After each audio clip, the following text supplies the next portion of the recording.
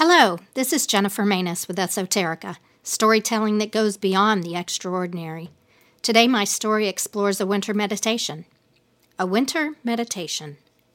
It is winter, an ideal time for quiet meditation. With my eyes closed, I begin my meditation by listening. At first I hear nothing but silence. My mind wanders, unable to focus on any particular thing. My thoughts are rebellious of spirit, bucking the inevitable, just as a wild stallion resists being tamed. I know eventually I must obey the parental voice in my head. My mind works hard to settle down, just like a child reluctantly readies for bedtime. I attempt to focus on my breathing, always a safe starting point. In and out, in and out. Air reliably thrums through my nostrils and windpipe as if on a looped recording.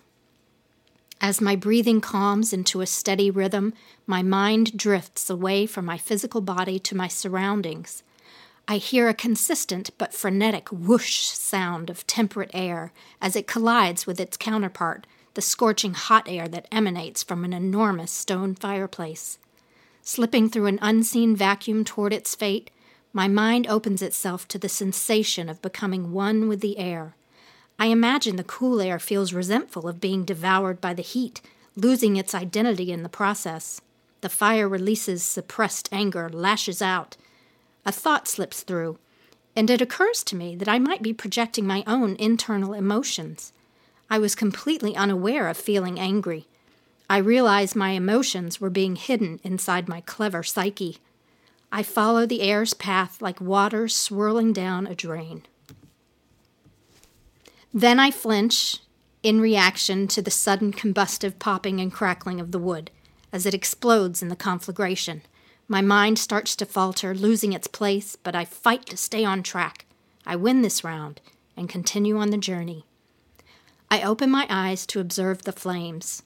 The fingers of orange, yellow, and blue jump high, but then diminish, resulting in a hypnotic dance. I cannot seem to divert my eyes, nor can I move my head to look away. I feel almost otherworldly.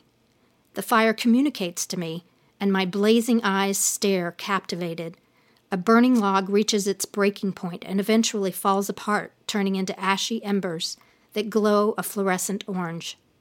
I wonder at the power of heat and air and earth, combined to create a thing of such unique beauty. I imagine it is Mount Vesuvius, and I am a helpless Pompeian, watching my destiny unfold as I realize there is no escaping its raging force. The air is stiflingly black from ash, and I suffocate on particles of death, death of the earth, death of myself. I wonder why I am thinking of Pompeii, why I am starved for air. And then I recall having watched the movie Pompeii on cable the week prior. I think of my asthma and how it has been bothering me.